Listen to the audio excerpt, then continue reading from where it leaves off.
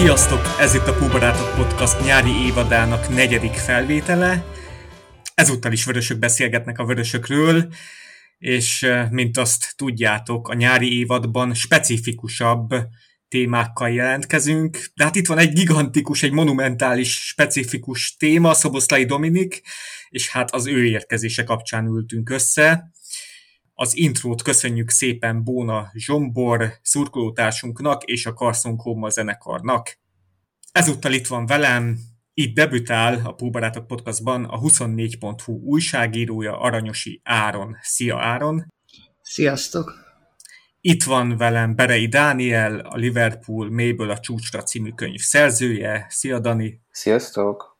Valamint Bocsák Bence, a Liverpool.com újságírója, a Blood Red Podcast podcastere. Szia, Bence! Sziasztok! Én pedig Béres Attila vagyok, a Póbarátok Facebook oldalának szerkesztője. Sziasztok! Hát a fő téma pedig ez a hihetetlen hír, ez a hihetetlen transfer, és mindjárt rá is fogunk erre térni, viszont amikor új debütáns van, mindig egy bemutatkozással kezdünk. Szóval Áron, ha kérhetek egy bemutatkozást, mióta szurkolsz a Liverpoolnak, miért a Liverpool, és ki is vagy te? Jó, megpróbálom rövidre fogni, mert nincsen ilyen exakt válaszom, hogy azon a mérkőzésen, vagy emiatt a játékos miatt. Én mindig szerettem a focit, valamiért a tesóm is, de nem akart magával vinni a meccsekre, mert nem akart a kis tesójára vigyázni. Én pedig nem akartam az ő csapata ellen drukkolni, úgyhogy így a magyar csapatok azok a háttérbe kerültek. És hát mit tud tenni ilyenkor egy ilyen 9-10 éves forma gyerek? Elkezd meccseket nézni a tévében, és egészen banális, hogy az angol foci mellett kötöttem ki, mert egészen egyszerűen kisgyerekként azoknak a mérkőzéseknek volt olyan összefoglalója, ahol nem volt szakértés. És engem 10 évesen baromira nem érdekelt, hogy milyen szakértői elemzések és egyébek hangzanak el, úgyhogy tök jól szórakoztam, mert fél óra alatt ledarálták a meccseket, és akkor az így szépen lassan kialakult, de ahogy az elején is mondtam, igazából nem tudnék egy különleges okot vagy játékost mondani, aki miatt ez kialakult. Valahogy a Liverpool vonzott, szimpatikus volt a játék, szimpatikus volt az egész hangulat, volt benne egy picike hipsterség is egyébként, azt be kell vallanom, mert mindenki Manchester United szurkoló volt akkoriban, úgyhogy az világos volt, hogy nekik biztos nem. És akkor ez így szépen lassan kialakult. Olyan 2003 tájékán már elég aktívan direkt Liverpool meccseket néztem, és a csúcsok csúcsa az nyilván a 2005-ös BL döntő Isztambul volt, ahol külön ki kellett buliznom, hogy megvárhassam a végét, mert azért ott 15 évesen éjfélben torkolló döntő volt, de hát ezt én megmondtam otthon, hogy ezt én ki nem kapcsolom.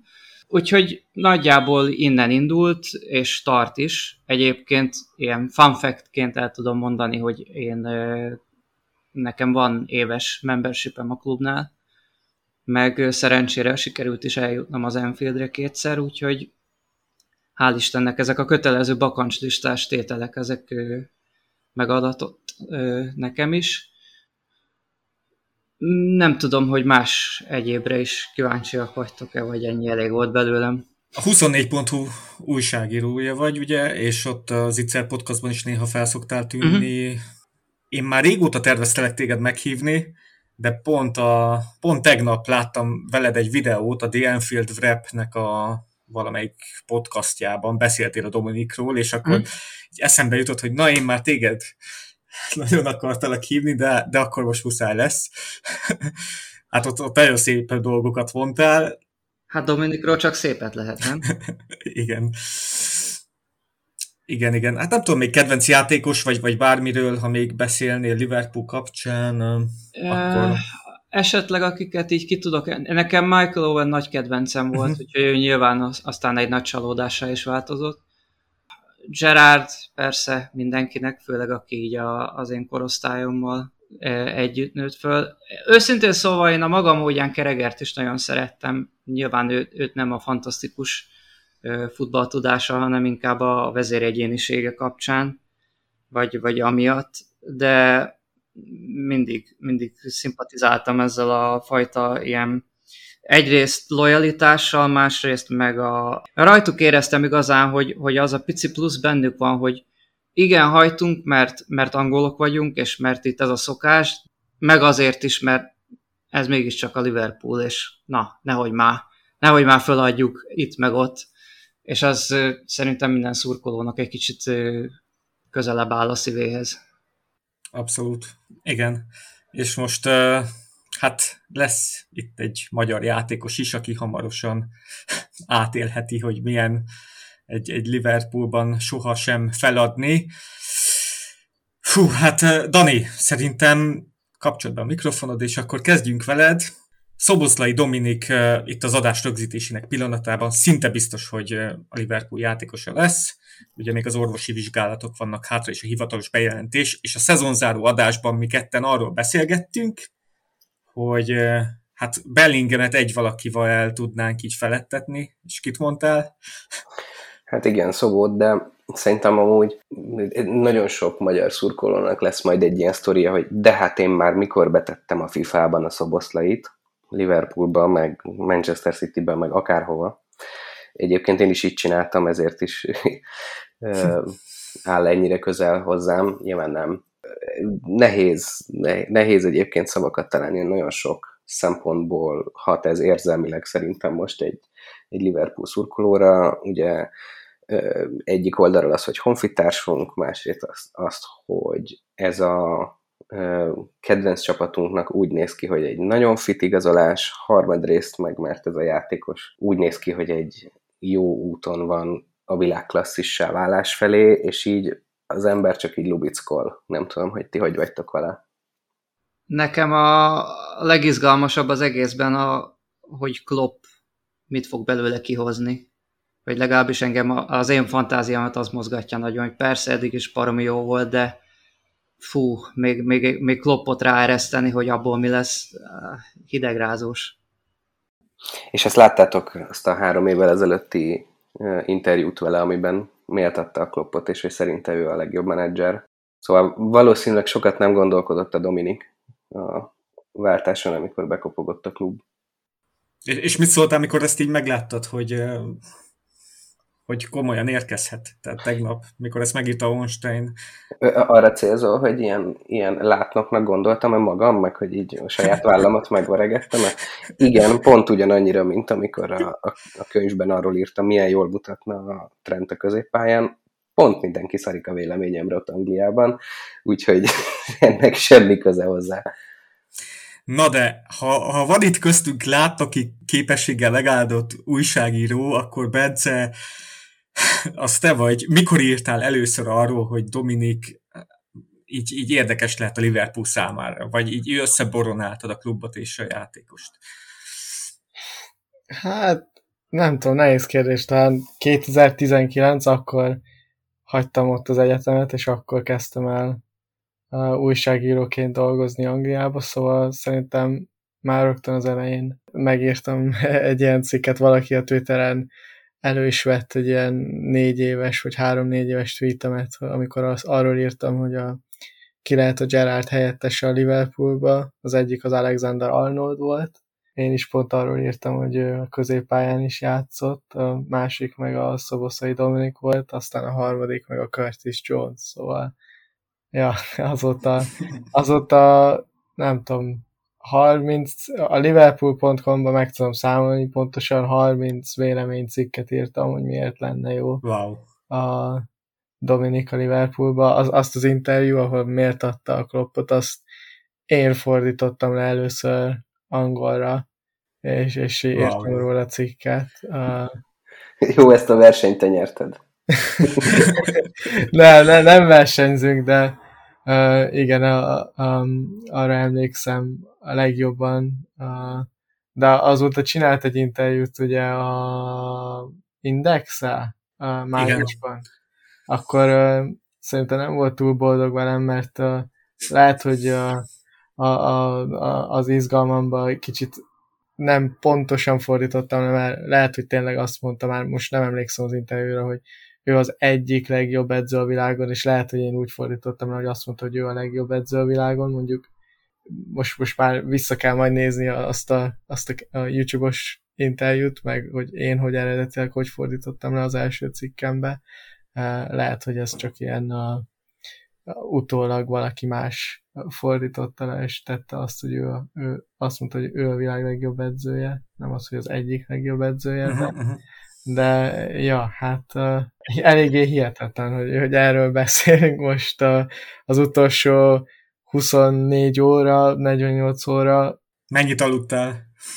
3-4 óra, hát tényleg, mert mindenhonnan olyan sok üzenetet kapok a Twitteren, WhatsAppon, meg mindenen, hogy minden egyes Liverpool podcast kéri, hogy jöjjek fel Angliába, sportrádióba voltam, meg mindenhol, szóval eléggé fárasztó most már, de azért izgalmas is. Viszont várom, hogy már lezáródjon, és akkor tudok egy jót aludni. Áron, ahogy mondtam, téged én a The Anfield Wrap-en láttalak. Ők hogy találtak meg téged? Én szoktam tulajdonképpen hobbiból így időnként angol nyelven írni magyar focis témákról, és 2020-ban írtam egy rövidet arról, hogy lett Szoboszlai. Szóval a fiatalkori életútja körülbelül, és valahogy ezt megtalálták, gondolom elkezdtek googlizni, és akkor mondta a srác, akivel beszéltem, hogy én voltam az egyik első, akit így feldobott neki a Google, megkerestek, én meg nyilván szívesen segítek, szóval akkor mondtam, hogy persze, beszéljünk, miért ne. Aztán onnantól meg nyilván jöttek a további egy-két helyre tőlem is kértek ilyen jellemzést. Általában az érdekelte őket egyébként, hogy milyen karakter a Dominik pályán kívül, meg hogy jellemezném a játékát, meg ilyesmiket. Mert nyilván egyébként szerintem ezt Bence is aláírja, vagy alátámasztja, hogy az angolok azért olyan nagyon sokat nem foglalkoznak a Bundesligával, meg a magyar válogatottal, kivéve ha Anglia ellen játszik, hogy pontosan képük legyen arról, hogy miért jó a Dominik, csak ilyenkor mindent magukba szívnak, hogy úristen, és rúgta azt a gólt a törököknek, és úristen, láttátok azt a videót, amikor kicselezett 3 embert egymás után, és Jézusom, amikor a Neymarnak mondta, hogy nyugi, berugom, meg ezek az ilyen highlightok pörögnek ilyenkor. Igen, te az egyik góljáról ilyen nagyon nagy élvezettel beszéltél itt a The Anfield Wrap-en. Hát de azt ismeritek, nem? Én annyira nem ismertem, de aztán beugrott. Ja. Én magyar válogatott meccset egy időben nem néztem, de most már megint nézek. Hát most már főleg fogok, szóval.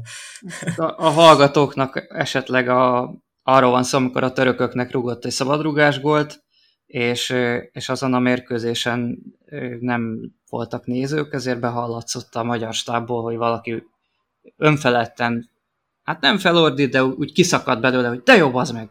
És utána megy be a labda a kapuba, és szerintem ez tök vicces, meg egy kicsit visszaadja ezt a wow faktort, hogy persze tudjuk, hogy Dominik tök jó, de időnként újra és újra húz valami egészen fantasztikusat, vagy olyat, ami emlékezetes marad nagyon, és szerintem ez tök jól visszaadja ezt az élményt, hogy még egy valószínűleg szakmai stábból volt valaki, hogy még egy szakemberből is egy ilyen őszinte önfelett, ilyen azt a pillanatot hoz elő. Ja, igen. Bence, hozzád van kérdésem. Láttam tegnap ezt a nagyon érzelmes threadet Twitteren. Esetleg arról szeretnél beszélni? Hú, nem tudom, mit tegyek hozzá.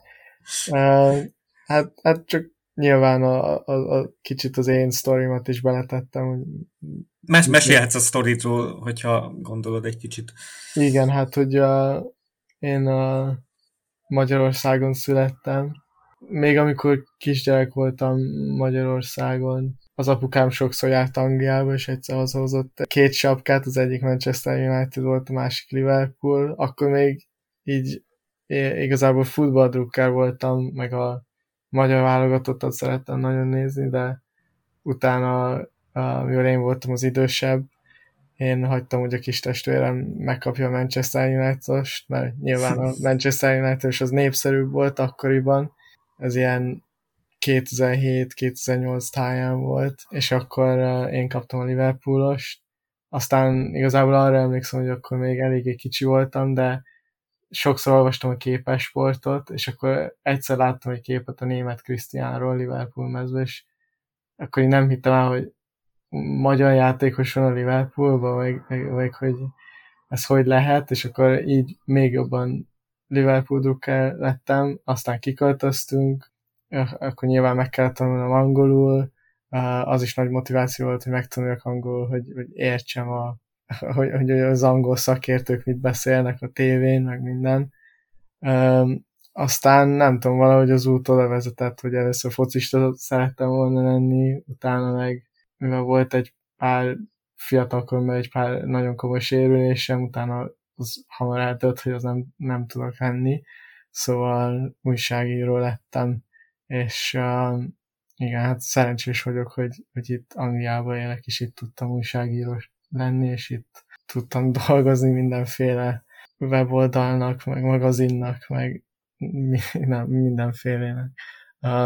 De ja, hát most nem is néztem, már egy ideje nem megyek a Twitterre, de amikor utoljára láttam, hát a reakció hihetetlen volt, hogy mondtam, hogy mennyit jelent ez a magyar futballnak, meg a fiatal magyar gyerekeknek, hogy ugye nekem már az is nagyon fontos volt fiatalként, hogy ugye német Krisztián egyáltalán ott volt a Liverpool akadémiáján, és egyszer feljött, azt hiszem a Szingapúr 11 ellen, 2 gólt lőtt, a Torreszel, a Kölytel játszott, ez meg szerintem a magyaroknak még hatalmasabb lesz, ugye nyilván, hogy a magyar kapitány valószínűleg reméljük, hogy húzó embere lesz a Klopp csapatának. Ez szerintem nagyon sokat fog jelenteni, és nyilván a poolbarátoknak is, mert ahogy mondtad, hatalmas érdeklődés lesz a Liverpool iránt Magyarországon. Ja, hát itt 2 nap alatt, vagy 200-zal több követő lett, de ilyen vegyes a kép, mert láttam ilyen Paul Scholes profilképpel ellátott szurkolót is, meg City szurkolót is. Igen, igazából a Manchester United drukkereket sajnálom a legjobban. A magyar Manchester United drukkereket, mert most képzeljük el, hogy mit éreznénk az ő helyükbe, hogyha a Dominik a Manchester Unitedba igazol. Az azért nem tudom, nekem nehéz lenne, nyilván támogatnám, de ezért őket sajnálom most a legjobban. És ezt nem viccként mondom, tényleg az azért szerintem nehéz átélni, hogy most egy nagyon picit a Liverpoolnak is drukkolni kell. Kedves tőled, hogy így szánod őket. Én egy fikarcnyi ilyen érzést nem érzek. Pont valami 2 évvel ezelőtt beszéltünk arról, mikor még az a német menedzserük volt a Unitednek veled, Bence, arról beszélgettünk, hogy nagyobb az esély, hogy Szoboszlai a Unitedhez igazoljon. Hát aztán eltelt az idő is, hát szerencsére nem úgy alakult hát igen, a dolog. Igen. Szerencsére. Mondom, azért még amikor még jelenleg beszélünk, át kell menni az orvosján, szóval óvatos vagyok, hogy még ne izéljük el. De igen, hát nagyon izgalmas. Hogy egyáltalán, hogy erről beszélünk, az hihetetlen, hogy Liverpool fog igazolni, hogy most megy át az orvosján. Ugye a Matyi a Liverpool-al tárgyalt már napok óta. Ezek mind hihetetlenek. Igen. És még egy utolsó kérdés így konkrétan hozzá, Bence, te mikor tudtad meg, hogy nagyon esélyes ez a transfer? Hát ugye azt tudtam májusban, hogy... Tehát ugyanakkor, mint a többség, vagy azért picit hamarabb? Tudtam májusban, hogy a scoutok figyelik őt, de akkor az volt akkor arról beszéltek, ugye mondtam, hogy van egy nagyon jó forrásom Liverpoolba, de ismerem a Szobinak az 1-2 haverját, és akkor az volt a lehetségesebb, hogy a Newcastle-ba megy, meg hogy nekünk túl drága. Erről volt szó. Aztán azt hiszem, most már nem emlékszem, mert tényleg nagyon egybe mennek a napok, de mielőtt az Ornstein kitette azt a tweetet, Szobi egyik haverja Instán küldött egy ilyen privát sztoriba egy üzenetet, hogy a Matyi Liverpoolban van, és akkor tudtam meg először. De akkor azt hittem, hogy csak szivat engem, mert nyilván tudja, hogy Liverpool drukker vagyok. És ja, utána minden nagyon gyorsan történt. Az egész, aztán mondom, az a forrásom, akkor is ugye nyilván az, hogy a Matyi a Liverpool van, az még nem jelent semmit, mert most sok helyen volt, meg sok helyre megy is amúgy, szóval az, hogy a Liverpool-val tárgyal, akkor volt nekem már nagyon, hogy ez meg fog történni, amikor hajnali 3-kor arról a forrásról, akit meséltem nekem a Liverpoolból, küldött nekem egy üzenetet, hogy nagyon valószínű, hogy a magyar, azt mondta, hogy magyar barátom, vagy valami ilyesmi a Liverpoolba fog igazolni, és akkor ezt ugye nyilván reggel hajnali 3-kor nem voltam ébren, de 6-kor is felébredtem, és utána nem tudtam visszaaludni. Igen, még egy olyat, hogy erről tehát azért többen tudhattak, legalábbis nekem az jött le, hogy közel a megegyezés, vagy hogy a Liverpool meg akarja venni Szobit. Tehát egyesek tudhatták, hogy így direkt az utolsó napon fogunk lépni, hogy más ne reagálhasson erre, hogy a kivásárlási záradékot aktiváljuk. Az egyik magyar játékos Schäfer is mondta, hogy ő is tudta. Hát a Schäfer az rögtön megosztotta, ahogy a Fabrizio kitette. Már mondta, hogy history, vagy valami ilyesmi. Igen, a Schäfi azonnal ráugrott. Szóval vagy hát a srác, aki kezeli a social médiát nála. És ugye tudjuk, én mondtam, hogy az én információm szerint ugyanattól a forrást, aki ezt küldte a Szobitól, hogy Milossal is tárgyaltunk idén nyáron, ugye a Milos azt mondta, hogy még nem akar a Liverpoolban, nem akar egy ilyen nagy lépést tenni, de ugye ahogy tolódik a helyzete, nyilván vannak más Premier League klubok is, akik érdeklődnek iránta, ki tudja most.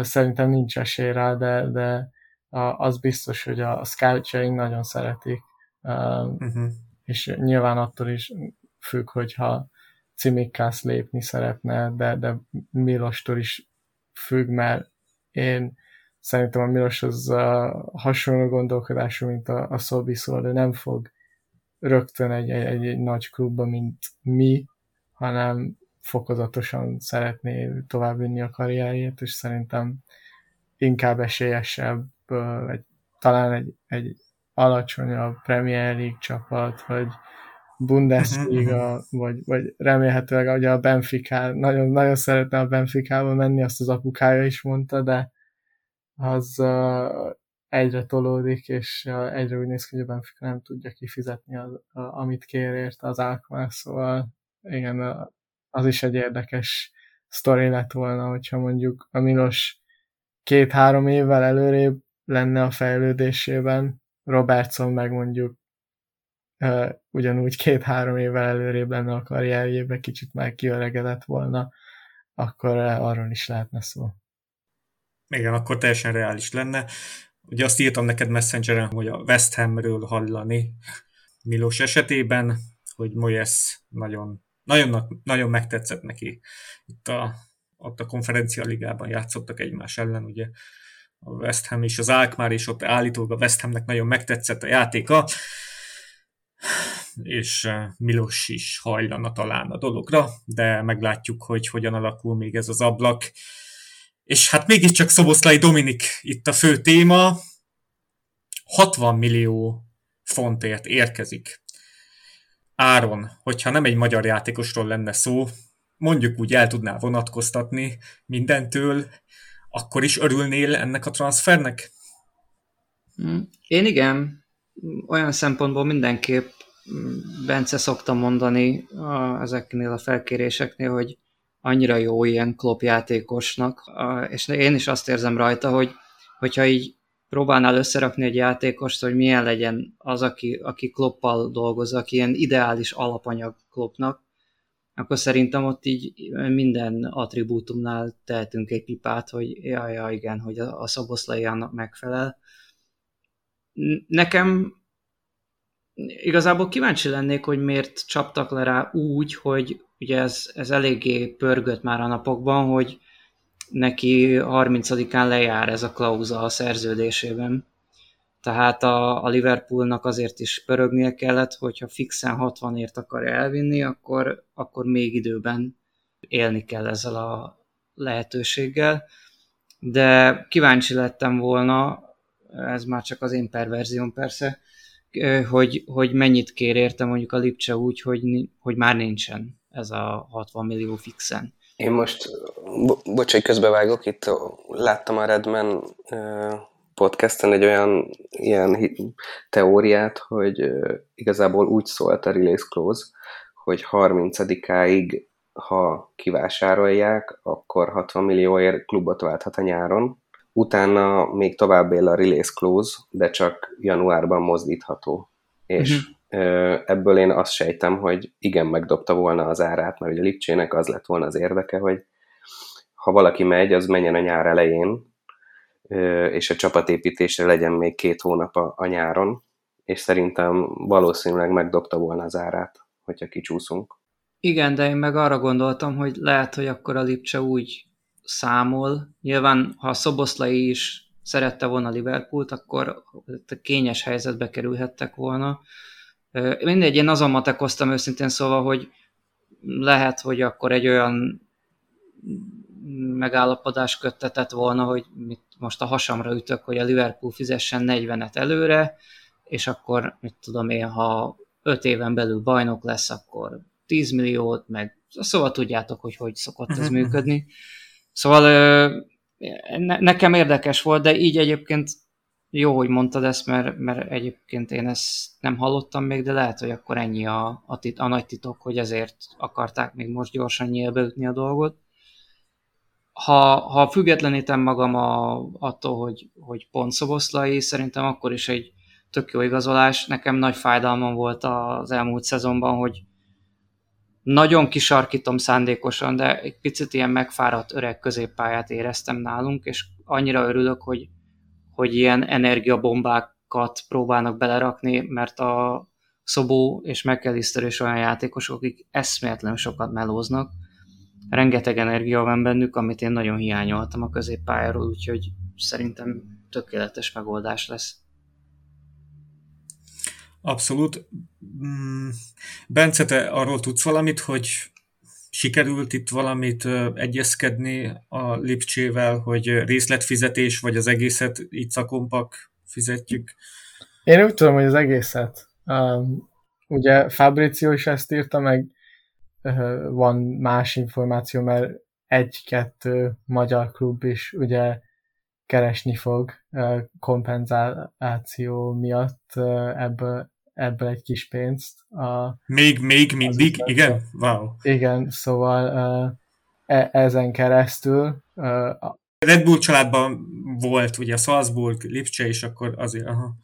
Igen, ezen keresztül tudom, hogy de előtte volt az MTK-ba is, meg a Phoenix Goldba is, szóval így ezen keresztül tudom, hogy lesz 1-2 klub, aki keresni fog ebből. Nem sok pénzről beszélünk, tényleg csak nagyon minimális, de ilyen szempontból a magyar futballnak is és jó, és nyilván akkor így nyilván is sítani kell a teljes összeget, és ebből tudom, hogy kb. 99%-ban biztos vagyok, hogy az egész összeget kifizettük.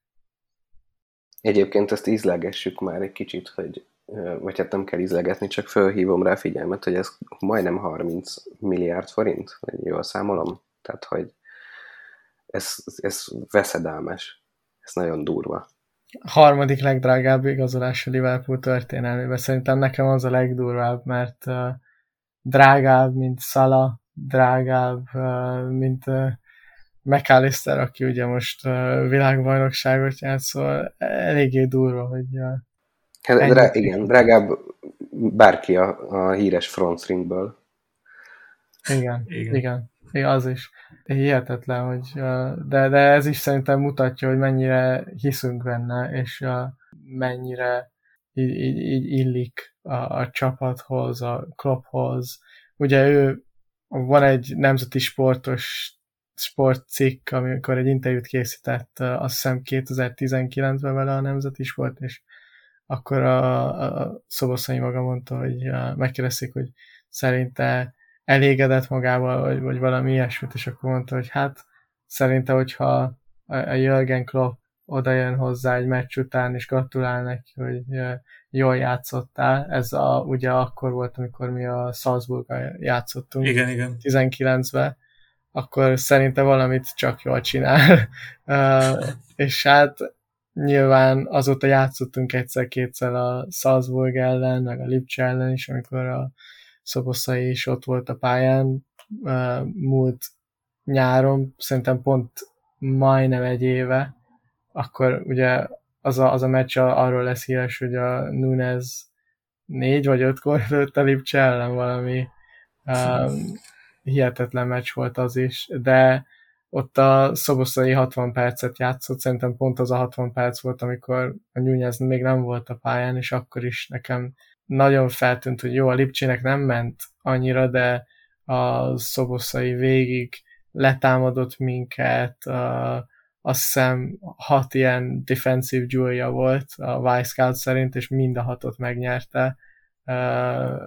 Akkor is a védekezésben nagyon, nagyon extra volt, és akkor ki is tettem a Twitterre, meg írtam róla egy cikket, megint a Liverpool.com-nak, hogy ez volt a Szoboszlainak a Núñez pillanata. Nyilván akkor arról beszéltem, hogy a Núñez a Klopp előtt játszott a Benficába a Liverpool ellen, pont abban a szezonban, és akkor hát most nem akarok profétálni, eléggé profetikus most azt visszaolvasni azt a cikket, hogy végül is bevált ez a tipp, ez a vélemény. Hát, de ezt a véleményt már 4 éve szajkózod, és tehát el sem tudom képzelni, hogy milyen érzés lehet. Tehát furcsa az a legjobb, de jó, pozitívan furcsa. És ez azért is volt furcsa, tehát mikor te írtál egy cikket arról, hogy Szoboszlai illeszkedhet a Klopp csapatba. Csak foci, nemzeti sport, mindig valahova eljutott. Mindig valahova eljutott, de mindig úgy formázták, hogy a Liverpoolnak igen. Liverpoolnak könyörögnek a Szoboszlai. De milyen jó, hogy most ők így megerősítve érzik magukat, nem? Tehát, hogy most a csak focinál is úgy érzik meg az összes lapnál, hogy aha, látjátok, mi megírtuk. Igen. Én is. Ugyanúgy érzem, én is. Az, hogy mekkora fegyvertény, meg hogy sokan, igen, erről volt szó, hogy milyen nagy dolog, hogy ennyiért ír alá. Nekem itt ma elém került itt egy Paul Gorst cikk a Liverpool Echo-ban, és ilyen nagyon tetszetősen fogalmaz, hogy a szoboszlai üzlet megmutatja azt, hogy a Liverpoolnak még mindig van fegyvere a Newcastle United millióival szemben, tehát amit a Newcastle nem meccselhet, a Liverpoolnak még mindig van egy ilyen fegyvere. Tehát nem tudjuk, hogy a Newcastle mennyire akarta Szoboszlait, nem tudjuk, hogy ők kipengették-e volna ezt a záradéknak megfelelő összeget, viszont ez így annyira aranyos, hogy tehát egy magyar játékossal példáloz a Liverpool Echo is, hogy ő a Liverpoolt választotta, a Newcastle pedig pénzért nem vehet meg akárkit, hát mert a Liverpoolnak olyan ereje van, és hát a mi fiunk, a Szoboszlait sem. Szóval... De tudjátok, mi a kemény? Hogy gyakorlatilag az, hogy most Liverpoolba igazol Szoboszlai, igazából a BL-ről mond le. Igen, ezt akartam mondani, hogy azért neki már évek óta azt mondja, hogy az álma, hogy a BL-t meg szeretné nyerni, és ez neki nagyon fontos célja. Meg egyáltalán az, hogy a BL-ben játszhat, szóval az, hogy erről lemond, az azért szerintem sokat mond ugye arról is, hogy Klopp milyen fontos kulcsfigura a Liverpoolba, de hogy ő is mennyire hisz ebbe a Klopp projektbe, mert ugye az utolsó évben, ahogy láttuk a Liverpoolt, mi is szerintem voltak olyan meccsek, meg része a szezonnak, amikor az a hit kezdett kimenni a Liverpool drukkerekből is, hogy tényleg a Klopp újra fel tudja támasztani a Liverpoolt, mert most elmegy a Firmino, elmegy a Mané, a Wijnaldum elment, a kulcsjátékosok mennek el, és hogy azért az nehéz hasonló szintű játékosokat hozni a Liverpoolba, főleg úgy, hogy nincsen bajnokok ligája, de úgy néz ki, hogy ez az igazolás, és a McAllister igazolás is, mert mindkettő játékos olyan lehetőségeknek mondott nemet, ahol bajnokok ligájában játszottak volna jövőre.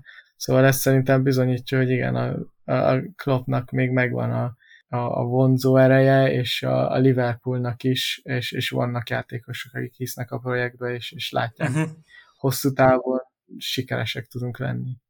Abszolút. Még itt, amit ehhez hozzátennék, hogy a Mason Mount ellenben nem így gondolkodott, tehát ő a Manchester United-et választotta. Hát, de viszont az is kérdéses, hogy hogy mi hajlandók voltunk kifizetni érte azt az kérdéses. Az árat. Ugye nyilván a Szoboszlaiért most többet költünk, de a Mount azért szerintem egy kérdés. Csak ő meg egy angliai nevelés mégis. Igen, angliai nevelés, emiatt jó, ez pozitív, de viszont tavaly nagyon küzdött, nem volt jó formában, sérülékeny is volt, szóval szerintem több rizikó lett volna benne. Hiába bajnokok ligája döntőjén játszott nagyon jól, meg volt egy-két jó szezonja a Premier Ligában már.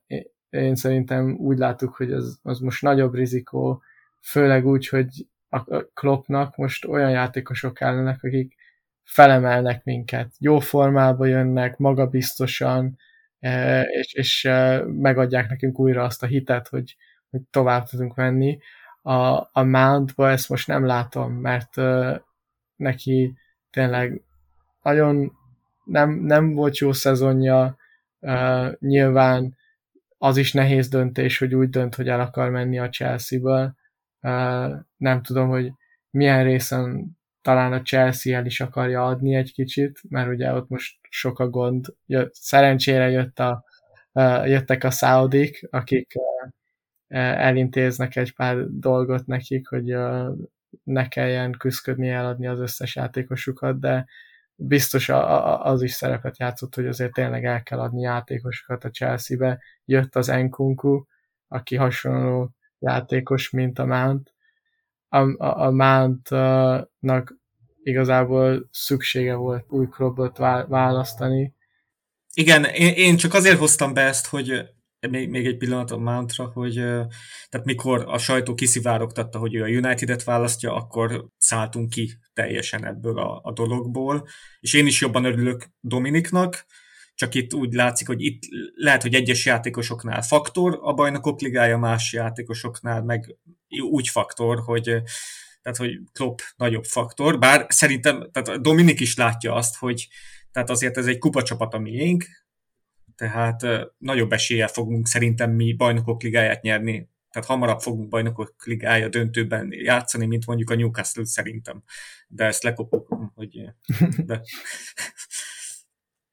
Ennyit akartam. Új téma.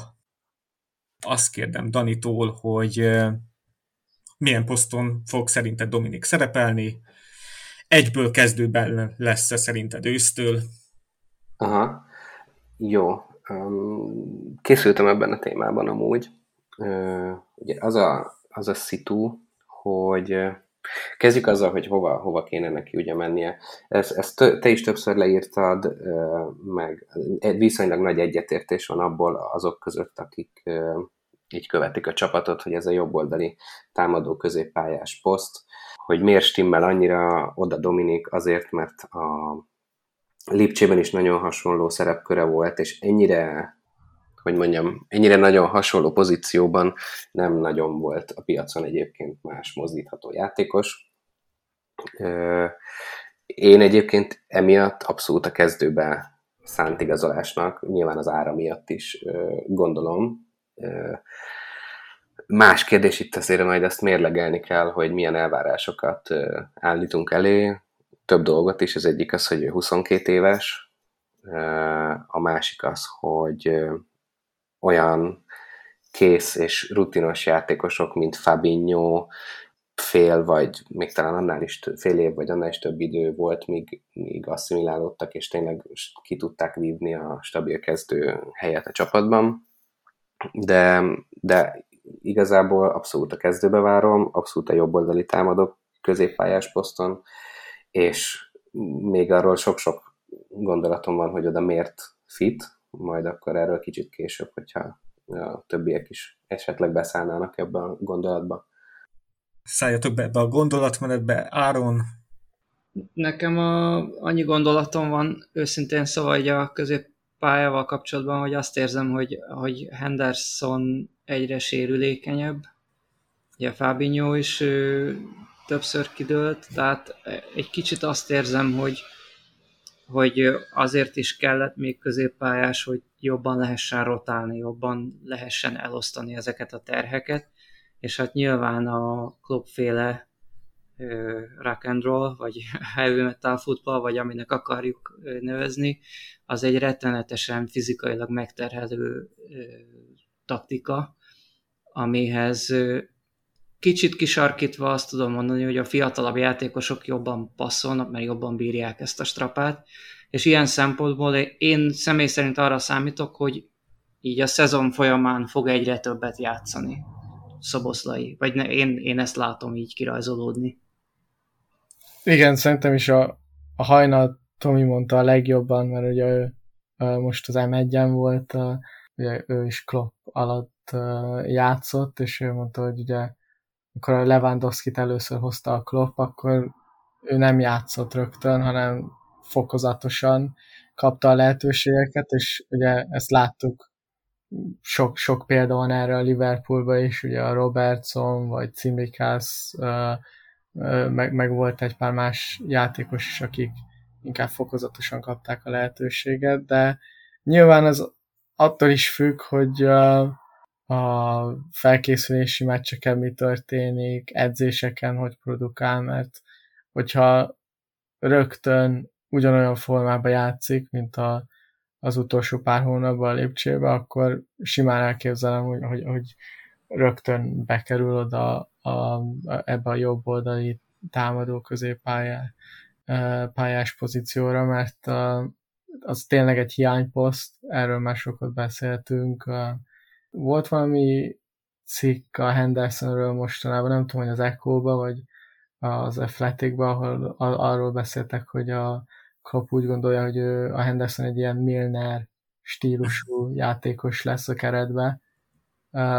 Igen, erről mi is beszélgettünk, hogy az lenne az ideális, hogyha most már itt a következő szezontól az lenne. Csak ez a kérdés, hogy ugye a padon fogja kezdeni a szezont, vagy még marad? Az első meccs a Chelsea ellen lesz. Szóval az egy nagy meccs lesz, és nem tudom, mondom, attól függ, hogy játszik a barátságos meccseken, de viszont szerintem az érdekes, hogy ugye a Henderson a szezon vége felé egy kicsit más pozíciót játszott azon a jobb oldali középpályás poszton, mint ahogy megszoktuk, szóval gyakrabban ment előre, gyakrabban került be a 16-oson belül. Ugye az Arsenal ellen volt egy, hát nem adta meg a Transfermarkt, hogy gólpassz, de én annak számítottam, amikor az első gólnál beleért a labdába a 16-oson belül, és én azt látom, hogy a Szoboszlai hasonló pozíciókat fog felvenni és játszani a Liverpoolba.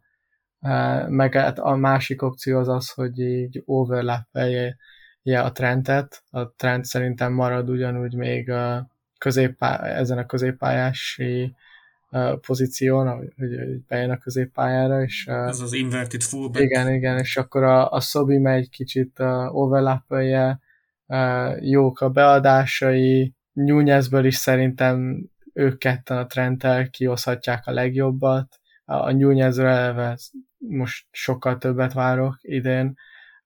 Neki mindig ez a trendje, hogy van egy ilyen átlagos szezonja, az első szezonja az mindig átlagos, aztán a következő szezonban kezd nagyon extra lenni. Szóval, ja, szerintem én azt várom legalábbis, hogy ha nem is az első meccsen, de elég hamar bekerül a kezdő 11-be is, és játszani fog rendszeresen. És kirúgja a szabadrúgásokat? Hát ez jó kérdés. Én tegnap Discordon összeírtam, hogy Trentnek van 8 szabadrúgása, azt hiszem Szoboszlainak 5, vagy szabadrúgás utáni gólja, 2 van a McAllisternek, szóval valószínűleg itt a Trent és a Dominik közül fog eldőlni. Szerintem attól is függhet majd, hogy milyen szögben van az a labda, meg milyen távolságban. Mondjuk én még Trentet választanám, mert tehát a legjobb mutatója az, hogyha a lövések per gólok mutatót nézzük, akkor az talán azt hiszem Szobinak van, de az egy kisebb minta még. Szóval... Igen, igazán azt szeretném még kiemelni, hogy azért a szögletek is érdekesek lesznek, mert szerintem a Szobi a legveszélyesebb ilyen szempontból szögletekben. Jó, tud nagyon fantasztikus gólokat lőni szabadrugásból, de szögletekből, hogyha nem is közvetlenül ő adja a gólpaszt, de én tavaly nagyon sokat néztem a Lipcsét, és hatalmas mennyiségű gólt szereztek abból, hogy a Szobi adta be, vagy megpattant egy másik játékos, és akkor úgy lőtték be, vagy kipattant egy védőről, és úgy lőtték be, de ezekből a szituációkból nagyon sok gólt lőttek, és ugye mi is, nálunk ott van a Van Dijk, a Konaté, Matip, meg most már a Nunez és akik a szögletből tudnak gólokat szerezni, és tavaly szerintem elég sok gólt is szereztünk szögletekből, meg a Klopp alatt sok gólt szereztünk szögletekből, szóval szerintem ez lesz a legérdekesebb. Én ezt amúgy ide adnék egy pluszpontot, mert amúgy a Trentnek sem árt a verseny. Azért ezt látjuk rajta, hogy vannak korszakai, amikor kicsit a motivációja alább tud hagyni, és az elmúlt másfél évben láttunk ilyet, és hogyha van egy versenytársa, és nem egyértelmű, hogy ő fogja beadni a szögleteket, meg ő fogja rúgni az összes szabadrúgást, akkor talán ez így, tehát majd így húzzák egymást, és akkor Szoboszlai is fejlődik, meg a Trent is fejlődik mind a kettőbe, szabadrúgásba, szögletbe. És főleg a szögletben, mert egyébként nekünk annyira nem jók a szögleteink, viszont nagyon jók a szöglethez érkező embereink. A Szobó meg tényleg iszonyat sok gólt szerezett úgy a Lipcse, hogy ő adta be a szögleteket. Ez amúgy formától is függ, tehát tavaly előtt, mikor így végigmeneteltünk, akkor azt hiszem, hogy az 5 top ligában nekünk volt a legtöbb gólunk pontrugás után, de én valahogy úgy érzem, hogy itt Szobi olyan lesz, mint a Hakpo, tehát hogy Hakpo is a saját csapatában minden pontrugást végzett, aztán én úgy gondolom, hogy itt azért még a fullbackjeinknek megvan az a státusza, és a Szalának is megvan a státusza, hogy én csak azért gondolom, hogy nem így lesz. Mondjuk a 11-eseket szerintem a Szala megtartja, de a Szobinak olyan különleges technikája van, ami tényleg a Trent Alexander-nak más technikája van, és az is szerintem nagyon különleges, de a Szobinak is hasonlóan különleges technikája van, amit szerintem kár lenne nem kihasználni. És szerintem ezt a Klopp is látja. Ugye a Szobi arról sokat beszél, hogy a technikája abból jön, mert kicsi lába van, azt hiszem csak 40-es vagy 41-es, ami eléggé kicsi egy 186-87 centis embernek, és emiatt a különleges technika miatt szerintem használni fogjuk a Gakpo-nak. Szerintem a Gakpo-nak nem volt meg az nyilván ő volt a legjobb játékos a PSV-be, szóval ő lőtte az összes szabadrugás, az összes 11-est. Ő inkább egy ilyen Szala volt, aki Szala is szerintem, hogyha szeretné, elvállalja a szabadrugásokat, de ne hasonlítsuk a Szobóhoz a Szala szabadrugásait. Igen, így van, pontosan.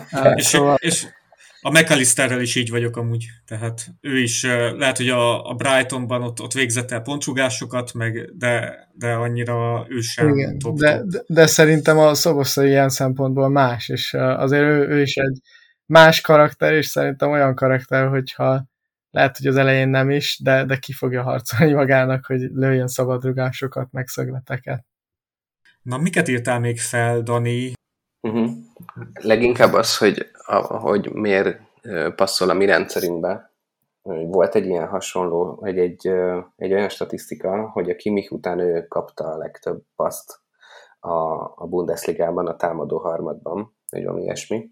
És hogy ez így arra enged következtetni, hogy ugye átállunk erre a VM rendszerre, 2 támadó középpályásunk lesz, ahogy a Lipcsében is volt, és hogy ő lesz az, ő és a McAllister, aki mindig elérhető lesz így a half space-ben, aki annyira jól helyezkedik, hogy rá mindig lehet passzolni, mindig megtartja a labdát, és valamilyen kreatív megoldása egyébként folytatja így a támadásainkat, és hogy ez annyira hiányzott nálunk, sok szempontból. Az egyik ugye, hogy Bobby kiöregedett, ő ezzel a false nine-nal csinálta ezt, vagy ezért felelt, hogy Salát meg Manét csak futtatni kelljen mögé, ő meg visszalépkedjen.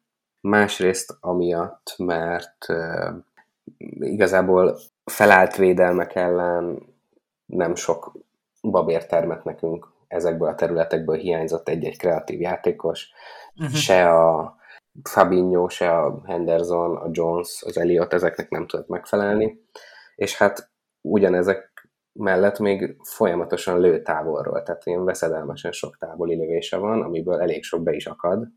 De nem is tudom, az 5 top ligából ő az, hát így a top, nem tudom, 4., aki a legtöbbet lövi távolról, vagy így nagyon az elejében van. És ráadásul nem csak durogtatja mindenfelé, hanem be is akadnak ezek, nem tudom hány. Tehát hogy igen magas százaléka a 16-oson kívülről születik.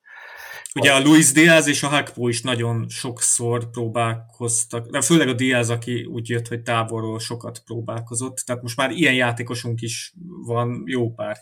Igen, bocs. És még az utolsó, hogy erről már többen ti is beszéltetek, hogy a Kloppnál ez a pressingnek mekkora szerepe van, hogy valami talán 6. legtöbb szerelést követte el a Bundesligában, így szintén a támadó harmadban, vagy az ellenfél tér felén, ami brutális.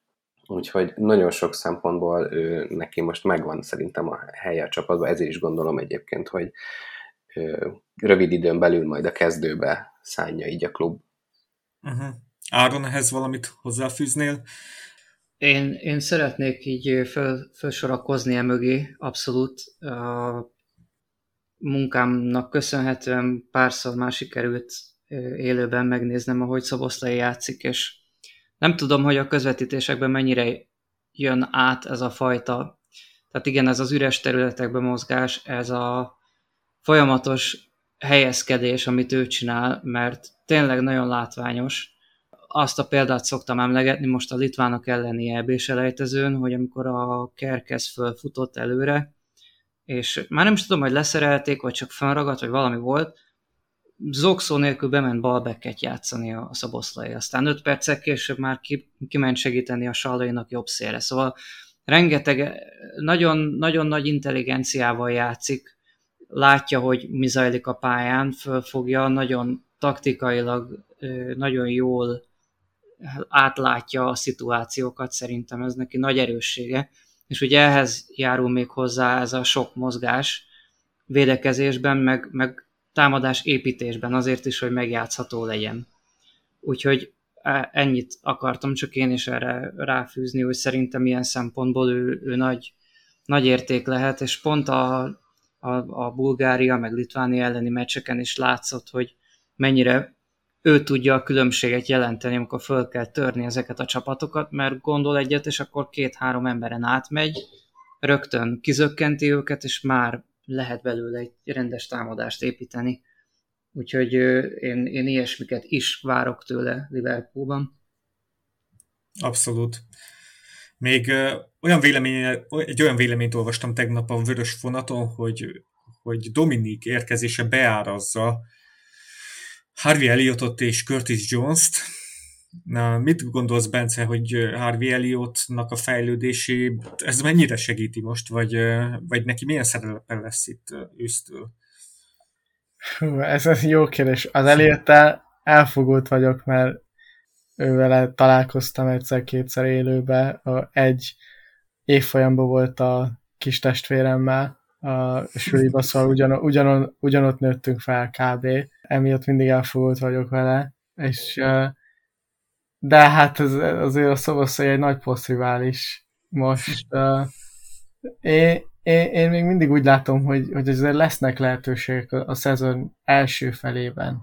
Az Európa Ligában biztos, hogy lesz, és én úgy látom, hogy nyilván a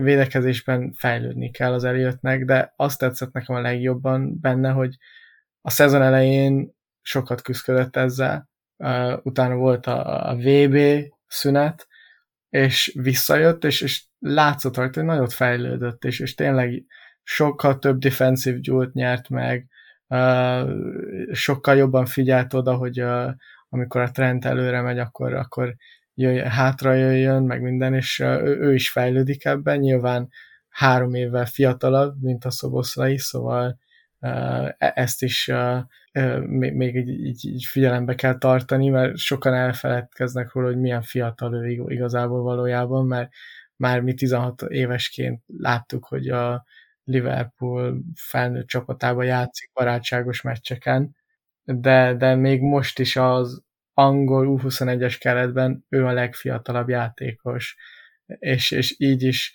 nem kezdő, de kezdett Németország ellen, amikor már eldőlt Anglia sorsa a csoportban, és azért gondolom mindenki látta, hogy milyen szép, milyen gyönyörű gólt lőtt.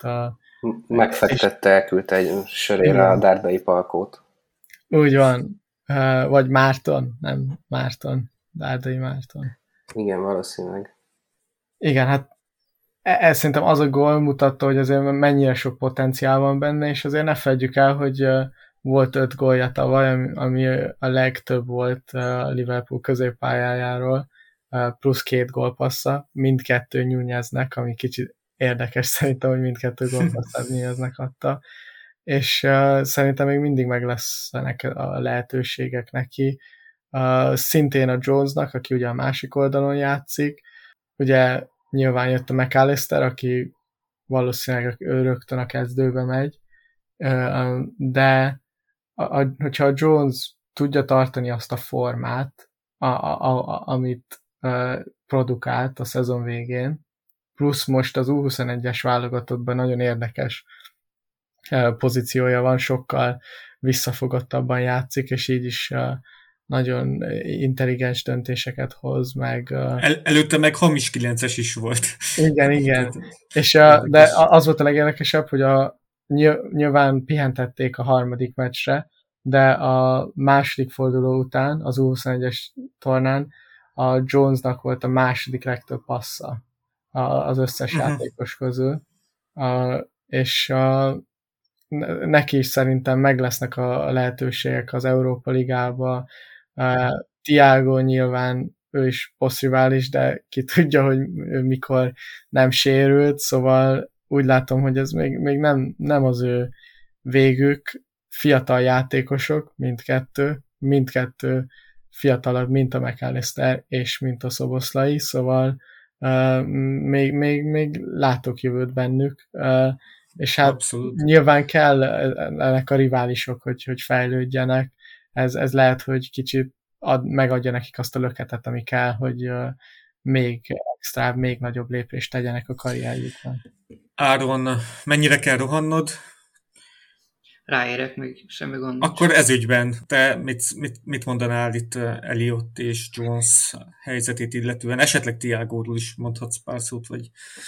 Én azt nem mondanám, hogy be vannak árazva ettől, sokkal inkább azt mondanám, hogy ez nekik jó lesz, mert nem az történik, hogy azelőtt van rájuk pakolva egy óriási nagy teher, hogy készen állnának rá. Ez szerintem a Szoboszlainak sokkal nagyobb rutinja, tapasztalata van már abban, hogy hogyan kell kezelni ezeket a szituációkat. Ő a Lipcsének is meghatározó embere már, a magyar válogatott csapatkapitánya 22 évesen, szóval nyilvánvalóan egy olyan játékos, akit meg lehet azzal bízni, hogy igenis ő álljon oda, és álljon bele ebbe az egészbe. Nyilván Elliot is nagyon jó, és nyilván Jones is nagyon jó, de nem biztos, hogy nekik azt tett volna jót, hogyha most az egész angol közvélemény úgy van vele, hogy na, akkor gyerekek, az van, hogy nektek kéne itt húzni a Liverpoolt, jó? Na, akkor hajrá! Ez általában nem szokott jól elsülni, vannak kivételek, de ez egy nagyon, nagyon nehéz helyzet. Én Thiago játékát nagyon-nagyon szeretem, de ez a sérülékenység, ez rettenetes.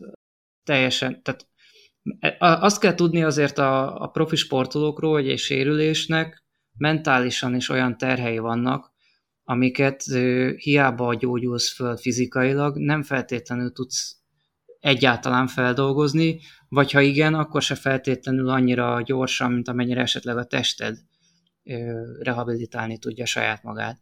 És most, hogyha végignézek Thiagónak a Liverpooli karrierjén, hát ez a fickó, ez ki lehet nagyon. Tehát én nagyon remélem, hogy kipiheni magát fejben legalább annyira, mint testben ezen a nyáron, mert amikor viszont a csúcs kategóriás, tehát a 10/10-es Thiago van, az egy élmény.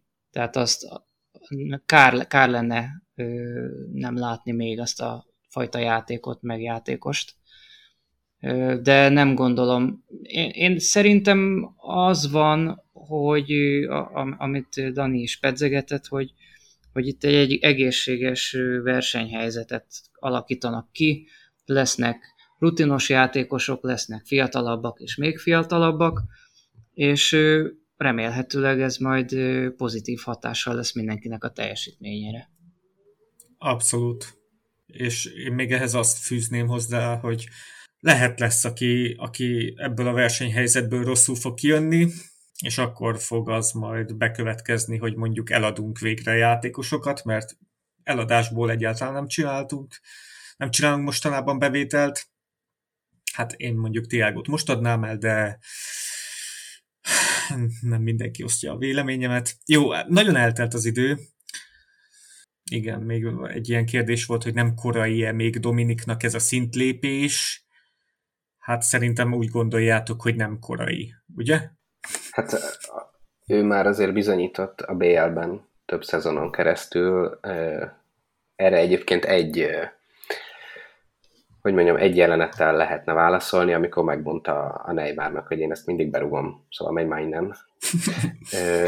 A viccet félretéve, amúgy tudásban nem korai. Itt a kérdés az lesz, hogy tud tehát én inkább ilyen Fabinho-s utat látok, ezt mondtátok többen ti is, hogy magához a Premier League-hez, hogy hétről hétre olyan csapatokkal kell megküzdeni, akik azért nem tudom, tehát hogy sokkal nagyobb a tempó, ezt hogy tudja hosszú távon, és ez szerintem idő. De amúgy technikailag abszolút nem korai, meg fejbe se.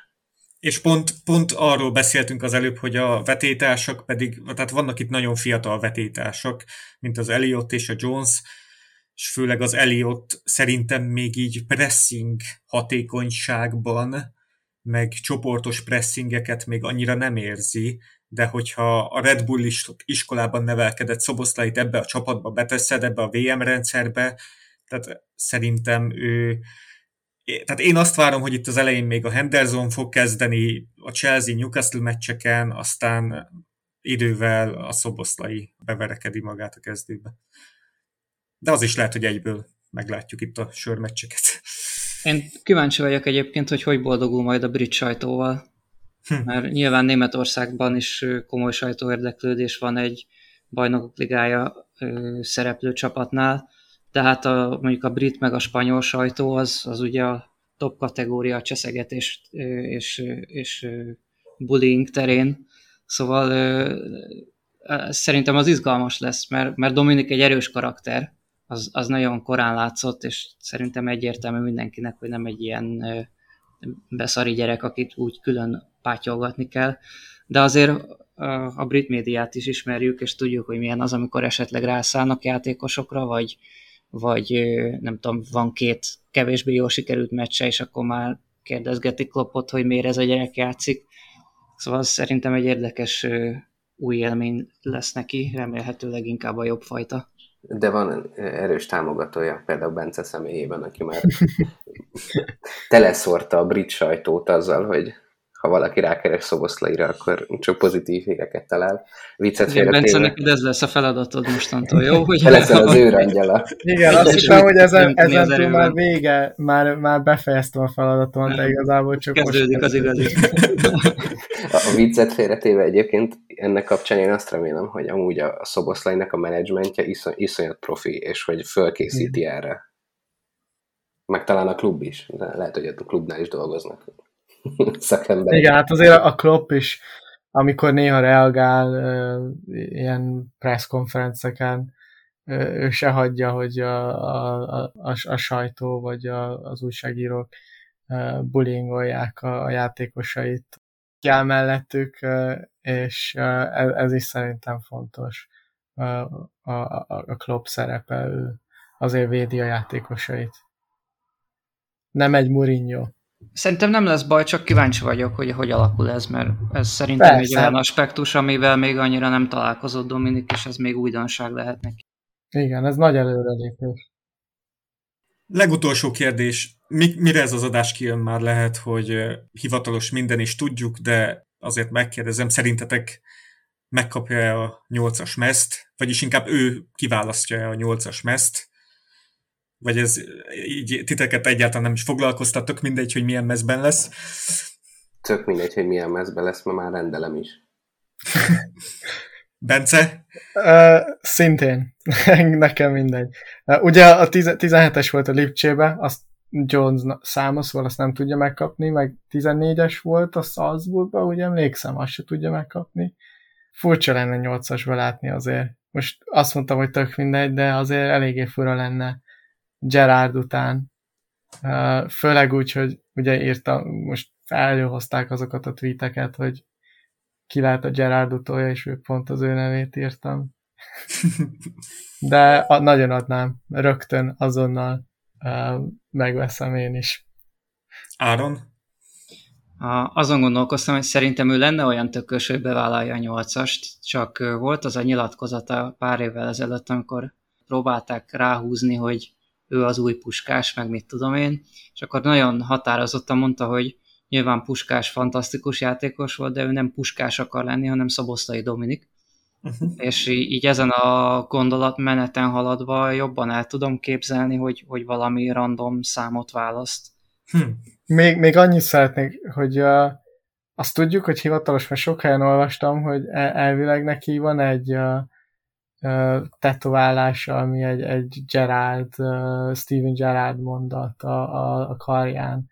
Az Origo írta a cikket már nagyon régen, 2017-ben, de nem tudom, hogy mert utána megnéztem azt a szöveget, ami van a karján, és ugye próbáltam visszafordítani angolra, és sehol nem találtam meg, hogy a Steven Gerrard ilyet mondott valaha, de elvileg nem tudom a pontos kifejezést, de valami ilyesmi van a karján.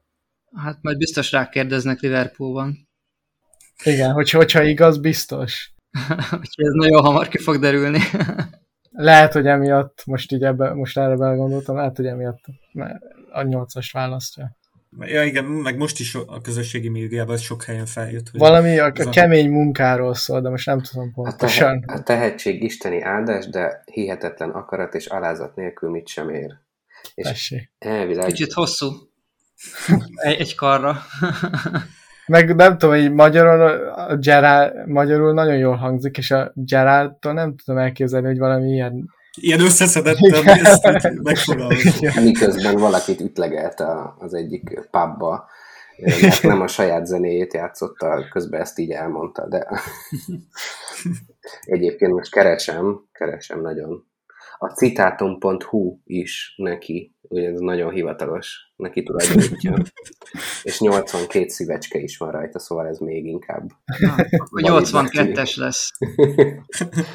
Ez a tippem, az 8-as is, meg nem is, tökéletes. Igen, lehet, hogy végül Áron neked lesz igazad, és ő is ezt a Trent Alexander-Arnold féle utat választja. De mire kikerül az adás, lehet, hogy tehát itt már Románó most azt tweetelte, nemrég, hogy már itt a dokumentumok átadása van folyamatban. Igen. Van videó róla, hogy már ott van Liverpoolban, leszállt a repülőről. Igen, azt nem tudjuk, hogy itt a orvosi vizsgálatok első fele, Igen. vagy második fele az ma meg lesz-e, vagy holnap lesz meg, szóval, de lehet az is, hogy már ma. Oké, hát köszi, hogy jöttetek. Áron, milyen volt itt vendégszerepelni? Csodálatos. Hát én szeretek Liverpoolról beszélgetni, fociról beszélgetni, úgyhogy nyilván jó volt. Mit szólsz, hogyha még hívlak téged? Sokba kerülök, de persze, nyugodtan. És hát nektek is, Dani, Bence, köszi, hogy jöttetek. Lassan hivatalos lesz, reméljük itt a hétvégén, és aztán Bence aludhatsz most már Igen. rendesen. Reméljük. Hol találhatnak meg titeket a hallgatók? Bence? Még mindig a Twitteren Ben Bocsak nevű az a felhasználó nevem, ott találhattok meg hogyha nincsen Twitteretek, akkor a liverpool.com-on ma is dolgozok, rendszeresen dolgozok, igaz, most megyek nyaralni, de általában rendszeresen ott vannak a cikkeim, szóval ott megtalálhattok. Áron? Én is Twitteren vagyok legaktívabb, nekem A11 Aron a felhasználó nevem, de ha valaki mindenképp szeretné látni a macskámat, akkor Instagramon is ugyanaz a felhasználó név. Wow! És Dani? Én néha kommentálok hozzád, ez a legtöbb, amit írok manapság. Köszi, hogy jöttetek, és jó nyaralást, aki megy nyaralni, jó cikkírást, aki cikket ír. A Carson Kómának köszönjük az intrót és az outrót, és hogyha támogatnátok a Póbarátok működését, a podcast működését, azt Patreonon megtehetitek. Köszi, hogy jöttetek! Ciao. Sziasztok! Sziasztok! Sziasztok!